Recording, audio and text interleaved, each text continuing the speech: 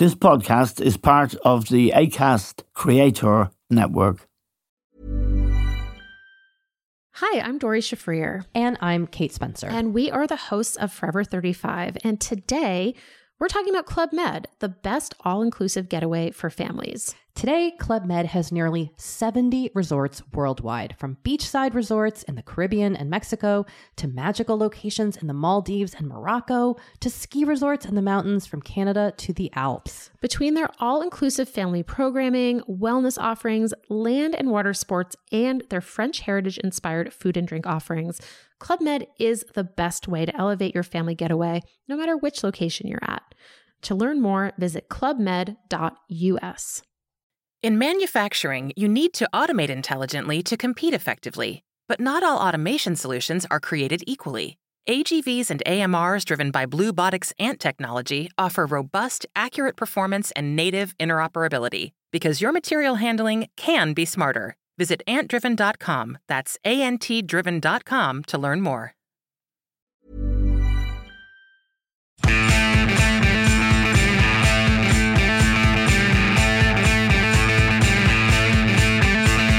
Hello and welcome to The Stand with Eamon Dunphy.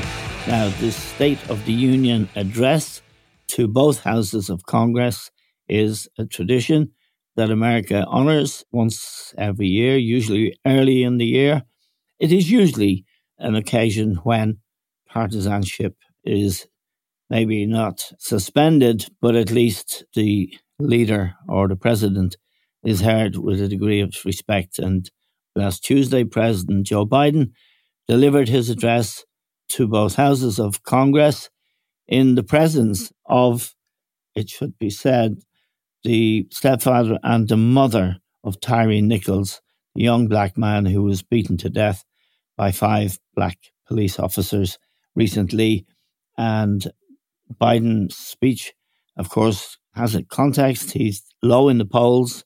There is much speculation about whether he'll run for the 2024 presidential election. To discuss it all, we're joined from Washington now by Niall Stanage, associate editor of The Hill newspaper and White House columnist for The Hill. Niall, as I pointed out there in my introduction, it's usual to, at worst, be silent. But what we saw, this was rowdy, raucous, I think is a word you described in a piece you wrote about it, an entirely partisan occasion, complete with heckling and booing. Yeah, it was a very bitter and raucous atmosphere. And as you say, that is unusual at State of the Union addresses. There was an occasion, it wasn't an official State of the Union, way back in 2009 when a Republican shouted, "You lie," at then President Obama, when Obama was delivering a comparable address to both chambers of Congress. And at the time, that was a huge deal, and there was all sorts of comment about incivility and all of that. Rightly so, I might add.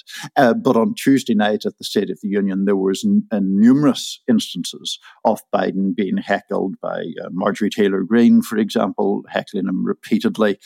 And another, a male Republican lawmaker, shouting very audibly to the TV cameras that the deaths from the opioid epidemic here, from the use and abuse of fentanyl, were Biden's fault, sort of screaming that at him. That, of course, caused some consternation, but it was emblematic of what was, as you say, a hyper-partisan occasion.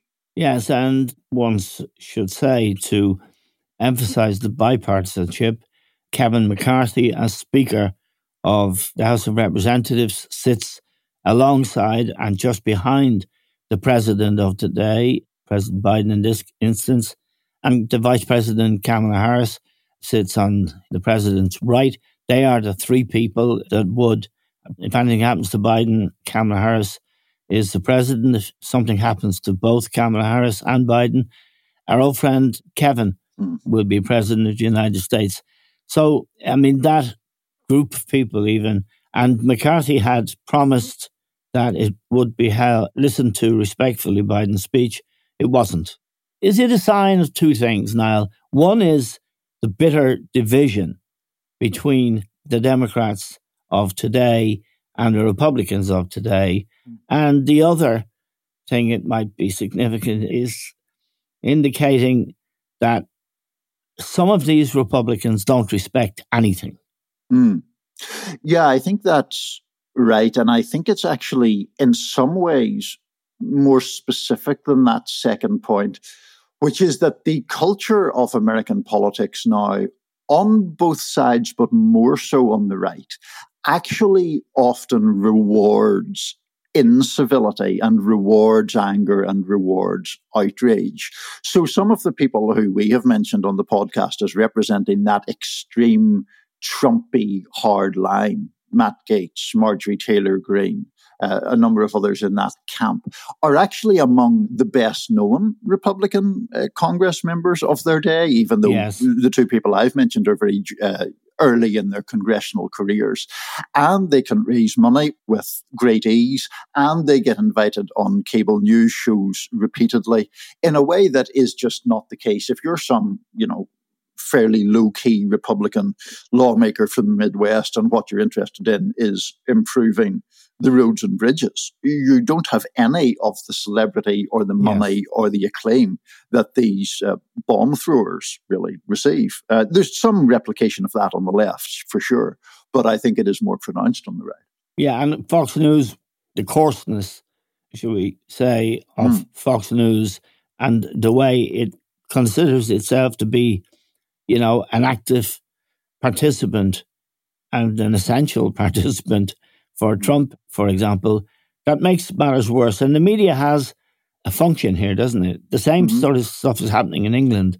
Yeah, I mean, I'm watching with interest some of the stuff you're alluding to in England, which I think is very reflective of what has already happened here in the United States, where TV outlets in particular are often driven by a very clear ideological purpose. And, one thing I would mention in the context of Fox News, and this is a more recent development, is that Fox News is also now in the business of defending its right flank, for want of a better term, against a couple of admittedly much smaller stations that are even more hardline in their conservatism and in sometimes their slavish support and propagandistic support for Trump. So there are business decisions made there about how you preserve an audience that is predominantly conservative. And, clearly that feeds into this whole picture as well. Yeah, and in London this week, Rishi Sunak, the Prime Minister, appointed as Vice Chair of the Tory party a man who is from what's called a red wall seat, which would be the equivalent of the new right in America, Marjorie Taylor Greene, for example. A lot of these guys are from former Labour seats, which they've won by, the failure of the Labour Party, one has to say. However, his first thing on being appointed to the position of deputy chair was to call for the restoration of the death penalty, which would be kind of funny if it wasn't so telling. Sure, no, absolutely. And you do see a lot of comparable things going on here. In fact, not to go down too much of a tangent in the comparisons to Britain, but I was very struck. Sarah Huckabee Sanders, Trump's former press secretary, delivered the official Republican response to Biden. Huckabee Sanders is now the governor of Arkansas. And she went all in this idea about so-called wokeness and the culture wars and all of that. Yes. It was very reminiscent, if you wanted to draw the comparison with Britain. You and I are both of an age, Eamon, to remember way before Jeremy Corbyn, the attacks on the British Labour Party in the 1980s and the so-called loony left, as the popular press described it. What Sarah Huckabee Sanders was doing was almost a replica of those attacks on the so-called loony left. Something that I should add doesn't necessarily make them ineffective. I mean, those attacks in Britain in the 80s were very effective, and I think there's some effectiveness to Republican culture war attacks right now here. Now, Biden's position, what did he have to report that was positive? Because I noted the number of initiatives he's taken in his 2 years as president. And, of course, they include support for Ukraine, also the galvanization of NATO into a kind of solid and cohesive political force now. He has also spent significantly, and from a sort of liberal democratic point of view wisely. Mm-hmm. Oh, yes. No, absolutely. I mean, there are a number of things that Biden can point to that were achieved while he had unified control of Congress. One of the biggest ones is an infrastructure spending bill, $1 trillion to try to improve what is often rather decrepit infrastructure in the United States, given the overall wealth of the country. There are a number of other things he can point to, like, for example, expanding health care to cover military veterans, former members of the military who are suffering terrible health ailments, often as a result to exposure to toxic chemicals in the war in Iraq in particular. There are obviously the more recent so-called Inflation Reduction Act, which was really a much broader measure that includes, for example, action on climate change. And the other thing, Eamon, that I think is a sort of overarching theme is the economy and the fact that Biden does have genuine achievements to point to specifically in the area of job creation, but he is having real difficulty in getting traction with that argument because inflation here continues to be a very serious problem, even though it has faded somewhat from what it was 5 or 6 months ago. Yeah, and that brings us back to the old maxim of Bill Clinton, it's the economy, stupid. And that is what Biden has to try to fix in the next 2 years. In the piece you wrote about the State of the Union speech, you talk about the Social Security and Medicare. You call it a trap that the Republicans walked into. The health thing belongs to the Biden-Obama administration, doesn't it? Medicare and the reform of, to some extent, of Medicare. Yeah, I mean, this takes a little bit of explanation to a non-American audience. I'll try and be as succinct as I can. Medicare was first formed about a generation ago, and it's the more than a generation ago, under Lyndon Johnson in the 60s. And it basically provides health care to older people who have typically retired from work. Now, there have been all sorts of reforms made to it over the years. Social Security is in effect what you would call the state pension in Ireland or in Britain. Now, the problem is that those programs were drawn up at a time, frankly, when people died much younger. And so as life expectancy has lengthened, the cost of those programs has spiraled massively. So now you have some Republicans who want to cut those programs and others who don't want to do that because cutting them would be so politically unpopular, just as doing something to pensions or to healthcare in Ireland or many other places would also be unpopular. So essentially, Biden drew attention to the fact that some Republicans do indeed want to cut those programs. That caused sort of uproar in the chamber because Republicans believe that is mischaracterizing the majority of their position. But then Biden used the uproar to basically say, oh, so you don't agree with cutting these programs? Oh, well, that's good. And now he has them on the record yes, in a very dramatic setting, seeming to say that indeed they agree that those programs should not be cut. Now, he went subsequently to Florida yesterday, I believe it was, or the day before, after his State of the Union address. And his two putative Republican candidates or opposition to him, if he decides to run, are there. DeSantis, of course, and Donald Trump. And this is a state with a large elderly population.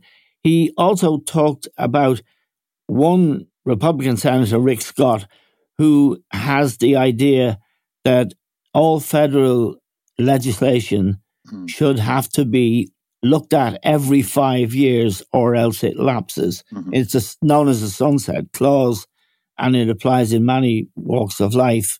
But this is a deadly threat, isn't it? If it has to be reviewed every 5 years, what security have people got?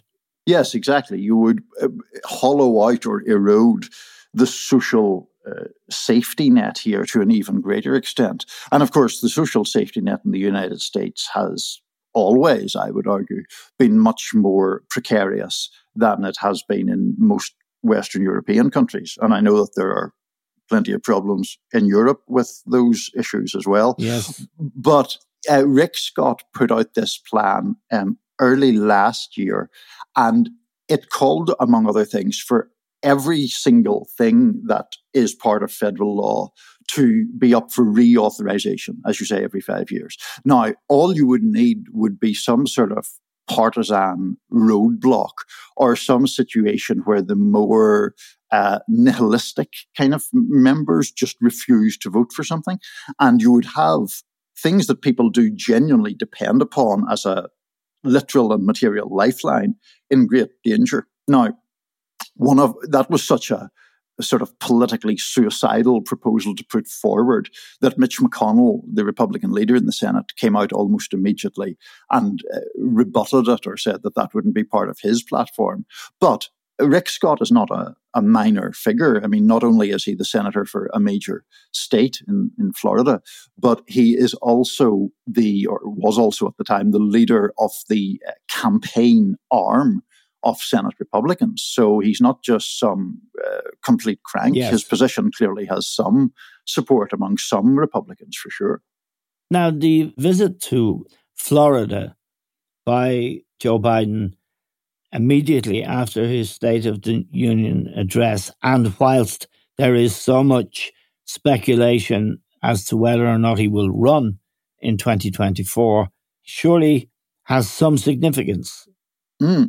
Yes, I think it does. I think it is interesting that he is, by merely going to Florida, taking aim at a sense at Ron DeSantis. Obviously, Trump, as you say, is resident in Florida at Mar-a-Lago. There is increasing assurance that Biden himself is going to run for a second term. I don't think anyone seriously doubts that at this point. Having said that, the man is 80 years old. He would be 82 by the time of his second inauguration, and therefore 86 by the time he finished his second term.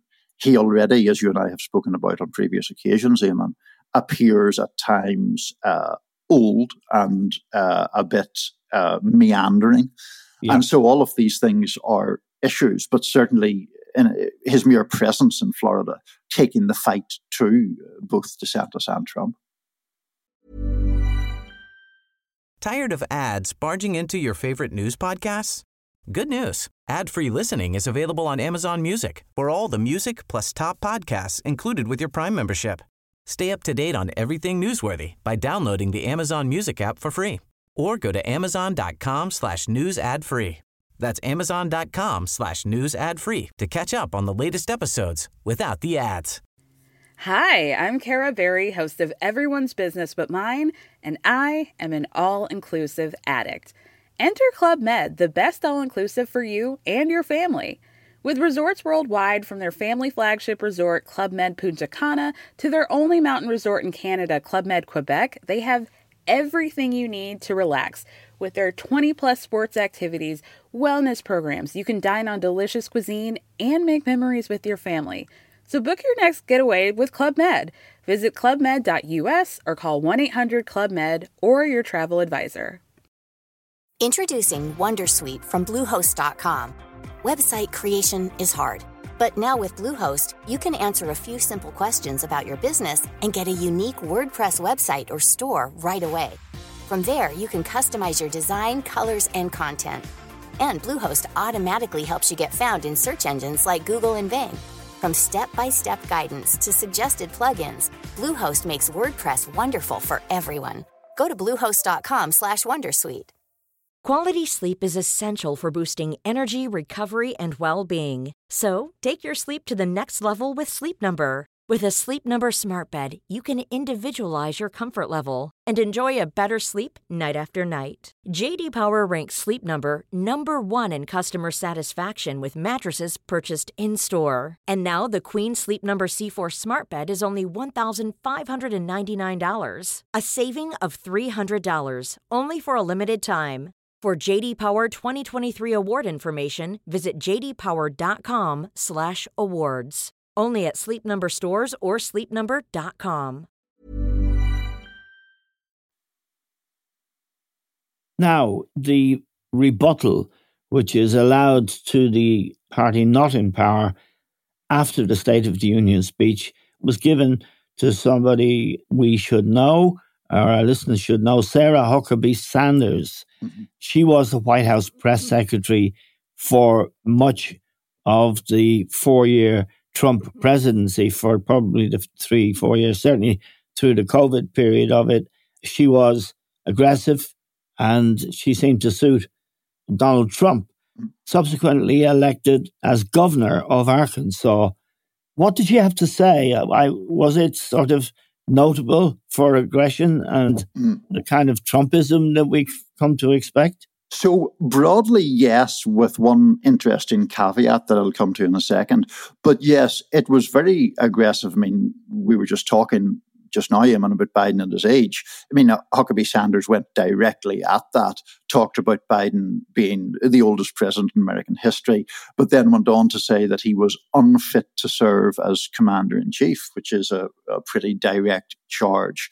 Yes. She also made a huge deal of many of these cultural issues around, for example, education, the teaching of Black history, or the teaching of sexuality, or the teaching of lesbian and gay rights, which have become very, very divisive issues in this country, and which Republicans believe they have made work to their political benefit.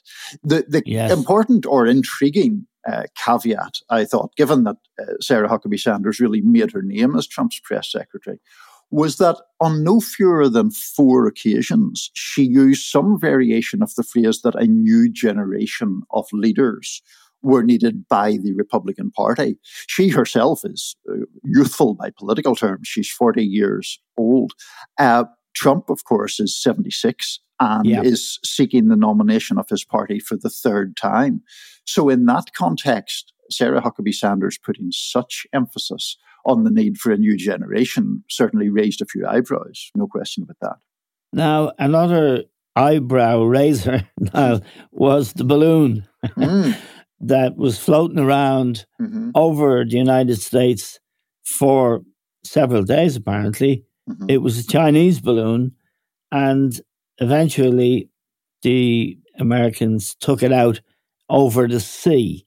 And the reason they were seriously and heavily criticized by Republicans for not taking it out earlier, because it was clearly gathering intelligence. But the Biden administration said that they didn't want to take it out over land in case people on the ground got hurt. So they took it out over the sea. He was criticized also for that, strongly criticized. Do we know any more about the balloon? Have we found out what was in it? Well, other than hot air. Well, we know that to some extent. I mean, of course, we're reliant upon what the American military and intelligence services tell us, which is never the most comfortable position to be in. But we know that, of course, it was a surveillance balloon. There was some equipment on it that would enable surveillance. We should perhaps say that China has spy satellites up all the time, as does the US in reverse, but a balloon clearly closer to the Earth's surface and able to scrutinize things more closely. The US have recovered much of the debris of the balloon from off the coast of the Carolinas. Just to give people a proper sense of this, the scale of this balloon was about the size of 3 buses. And when they brought it down, the debris field was between 6 and 7 miles wide in the sea. So that, I think, does speak to legitimate concerns about what would or could have happened had they brought it down over land, the dangers of just injuring or worse some random bystander. And we have learned more, I think, about a program that China has to deploy these balloons in various places around the world to help its intelligence capabilities. And there have been some suggestions specific to the US that the balloon that was brought down was programmed or navigated specifically to go and essentially have a look at American military bases and military installations, gathering intelligence in case there should at some point in the future be an open and armed conflict. Now, we don't want to be too, sensationalist about it. I don't think that they're about to go to war next week, but it's still an ominous sign. Yeah, well, it's a kind of, they've been doing that, the Chinese elsewhere, and not least over the Taiwan Straits. For sure. Let me ask you about Mike Pence. News broke yesterday that a special prosecutor, or I think it's the man who's investigating Trump, Jack Smith, is now investigating Mike Pence. Is that true? And has there been any development on that story? Because Pence appears to have acted decently and with more than a modicum of courage on the January 6th matter. Yeah, I mean, firstly, I would agree with that characterization of Pence's behavior. What we know is that he has been subpoenaed by the special counsel. Now, you could split hairs about whether that means Pence himself has been investigated. It may be that the special counsel is trying to secure testimony or indeed documentation from Pence that would be damning of Trump or Trump's allies. Right. But when news broke of this development, it was a major news because most of the attention to this special counsel, Jack Smith, has been focused on the probe into the classified documents found at Mar-a-Lago. January the 6th, it's not that it faded as a story, it's a massively historically significant story, but after the separate congressional committee had wrapped up its work, that had faded slightly from the headlines. This news of the subpoena to Mike Pence obviously raises that back up into the spotlight and is an intriguing development, at least. Just a final question about where America's headed. Given that the Democrats may be forced almost to run Joe Biden in 2024 because he represents something, and he does. I mean, he represents decency, the support for Ukraine, for example, the galvanizing of NATO, close association with Europe, all of the things that the Trump people and people on the right, perhaps DeSantis and others, disruptors, who'd want to be isolationists and say, that's not our problem, we're the United States of America. Is that the way it's drifting? And is this is perhaps unfair to ask you to summarize this, but is Joe Biden the last best bet the Democrats will ever make? I'm trying to think how to even begin to answer. That's unfair. I give you a week to think about it. Let me ask you the same question another way. Sure. He's underwater with the polls. He is. Isn't he? Tell us how bad it is in polling. Well, he's about 10 points underwater in polls. His approval rating has been in negative territory for well over a year. It actually went into negative territory about the time of the chaotic withdrawal from Afghanistan. The problem, and this gets to your bigger question, really, Eamon, in a way, Biden's biggest asset in terms of the Democratic Party is the lack of credible alternatives to him. Coupled with the fact that he has often been underestimated. I mean, in the 2020 nomination battle, he was completely written off at one stage before coming back to win it. Now, there is certainly a broader trajectory of American politics and American life to a very hyper-polarized state where, supporters of each party can't really bear each other. It goes way beyond disagreement on the facts. Whether Biden can sort of stitch that fabric back together, I think is highly questionable, even though there were hopes of that at the start of his presidency. But he often cites an expression from his late father, which is, don't compare me to the almighty, compare me to the alternative. And when you compare him to the alternative, he fares better than when you compare him to some perfect ideal that doesn't really exist in American politics right now. Okay, Niall, we're very grateful to you for joining us. Niall Stanage, Associate Editor of The Hill and White House columnist for that newspaper. We're grateful to Niall, to all of you for listening. That's all we have time for now. We'll talk to you soon.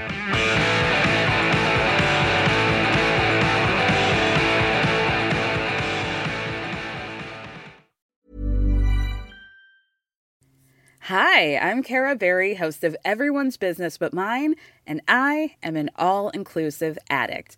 Enter Club Med, the best all-inclusive for you and your family. With resorts worldwide, from their family flagship resort, Club Med Punta Cana, to their only mountain resort in Canada, Club Med Quebec, they have everything you need to relax. With their 20-plus sports activities, wellness programs, you can dine on delicious cuisine and make memories with your family. So book your next getaway with Club Med. Visit clubmed.us or call 1-800-CLUB-MED or your travel advisor. In manufacturing, you need to automate intelligently to compete effectively. But not all automation solutions are created equally. AGVs and AMRs driven by Bluebotic's ANT technology offer robust, accurate performance and native interoperability, because your material handling can be smarter. Visit antdriven.com, that's ANTdriven.com, to learn more.